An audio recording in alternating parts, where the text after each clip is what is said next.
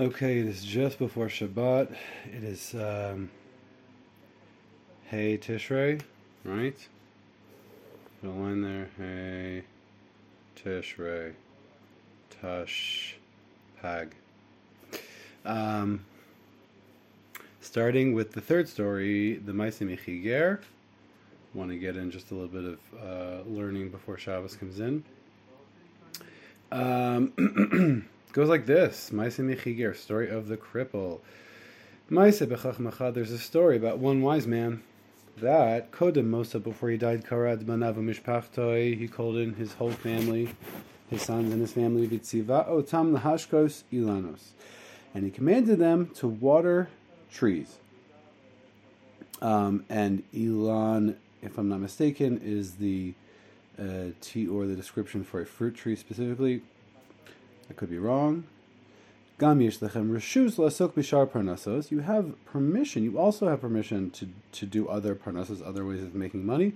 However, in this you must strive, work, lahashkos ilanos, to water trees.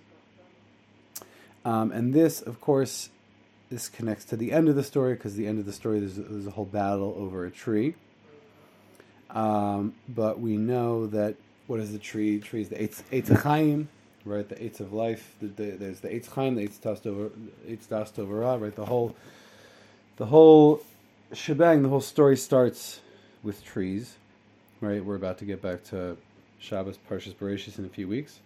We're going to read about fruit trees, the importance of fruit trees. They're central to our service here in this world, and one of the main things that they do is in order to plant a tree, you have to, it creates investment in the place you're in, right? Planting a fruit tree is making plans for the future, is helping the future, helping your children, right? And this is, of course, a metaphor for creating students, right? Creating a settled world, right? Lashkos Ilanos, afterwards, the Chacham passed on. And he had sons left over. And he had one son who could not walk, or could not move. He could stand, he just couldn't move. And his brothers would give him enough that he could, live. They gave him a stipend.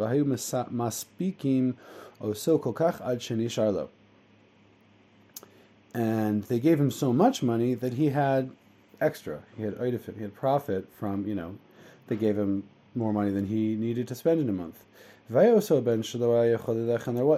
then the son, the one that couldn't walk, he was mekabetz al yedei mima shenishar lo miparnasa. So ad shekibetz sach mesuyam. So he saved this money up from the money that was left over from his brothers, and he had a certain amount of money saved up. V'yishav he says to himself, Lama li l'kabel haspaka mehem? Why should I receive sustenance from them?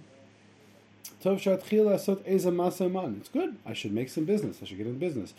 Va'av she'enu yichol elech, even though he couldn't walk, ya'atz bedato liskor lo agala, v'ne'manu val agala. Right. So he decided ya'atz bedato. Right. He asked himself.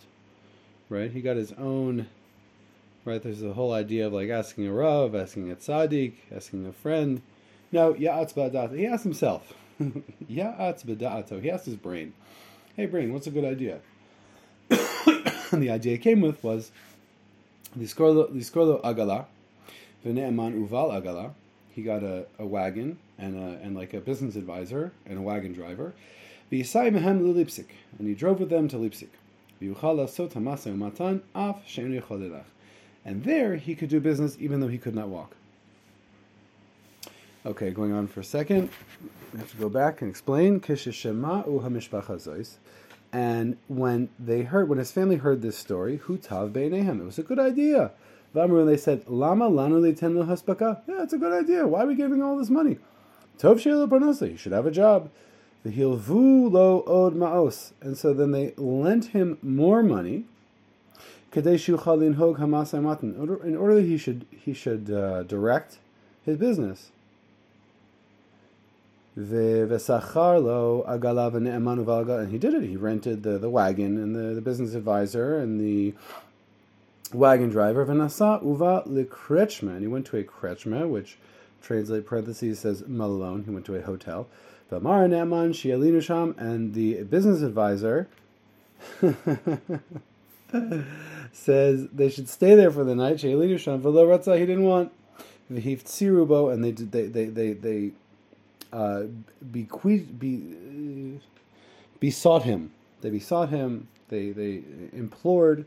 V'hu ikesh, and he was stubborn. V'hu ikesh otam, and he was stubborn. V'nasu misham, v'ta'u biyar, v'naflu alehem gazlanim. Right. So they wanted him to stop, and he was stubborn and did not listen to them. He forced them, and they traveled on, and they got lost in the forest, and they got robbed by robbers. Okay, so what's going on here? We are looking at the dynamics of a codependent family, as I see it.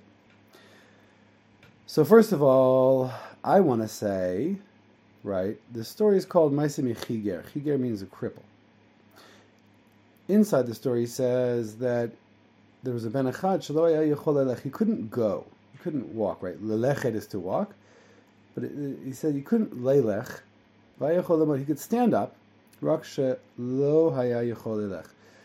And how I want to read this is, right, this reminds me of, how I want to read this is that he, not that he couldn't move, not that he had his legs were paralyzed or anything, but that he just didn't know how to be in the world, right? He could stand up, right? He had a basic, he was physically capable, right? I think Dafka, when it says, V'haya chol amod, he could stand up, as Rabbeinu was saying, he has the physical strength in his legs to move. He just doesn't. He's afraid to. He does not know how. He doesn't know where to go. He doesn't know where to begin, right? Maybe he's the youngest. Maybe he's the smallest. Who knows? But he just is not expected to move, to be involved in the world, right? So he's getting a stipend from his brothers. He's getting stipend. They're paying for him. It doesn't say he's sick. It doesn't say he's incapable of work, right? But he can't go. He's afraid to leave he's afraid to get out of bed, right? He's got depression. Just lays in bed and, smokes cigarettes and watches the movie channel or the sci-fi channel all day or something. Watches Twilight Zone reruns. So they gave him the money, and then he sees he can save up the money, right? And on the one hand, when he says Lama li l'kabel haspaka mehema, on the one hand, and he says, why should I receive a stipend from them? Tov shatchil lasot eza masavan. On the one hand, it sounds like he's being enterprise. He's being enterprising, right? I have all this money left over that I don't need for my family, so I can go do business. But on the other hand, it sounds like he's sort of like he's gotten this money from his family, and then he's like, oh, I'm independent, right? Like I'm not hearing any kind of acknowledgement that this money he's gotten has come from his family. I don't know. So he goes to do business, and even though he couldn't walk, he asked himself, right? And this is part of not being able to move, right? This is part of the idea that he can't walk, because when he wants advice, it doesn't say he speaks to a friend, to a local businessman, to one of the brothers that's giving him the money, to anyone, to a Rav.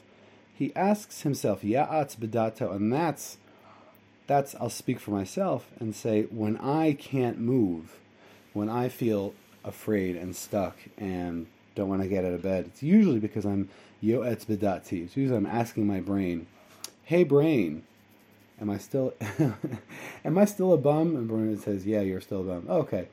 So then I'll stay in bed. So the idea that he can't walk is because he's asking himself, can I stay? Can I walk? No. Stay where you are. It's safer here. Right? So he gets the idea, whatever.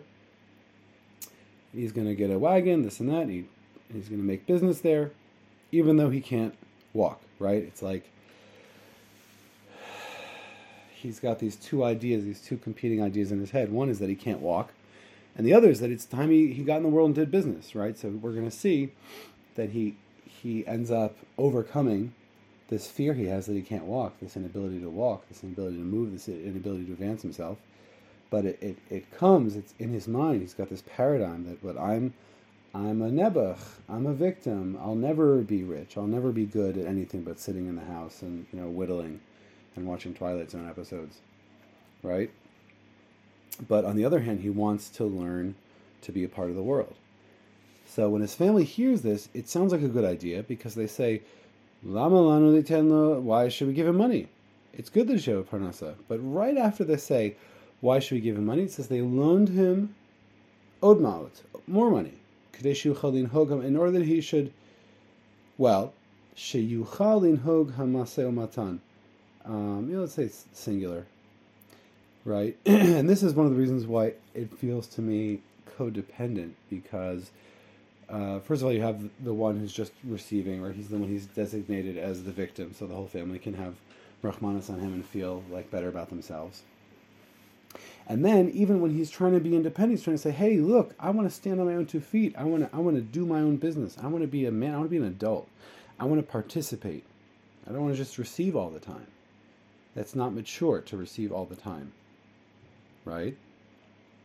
And they say, yeah, that's good, but what's the first thing they do? Is they lend him more money.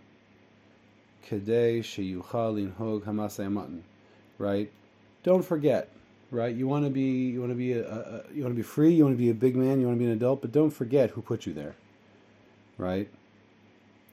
Right? Because money has strings attached. What are you going to do?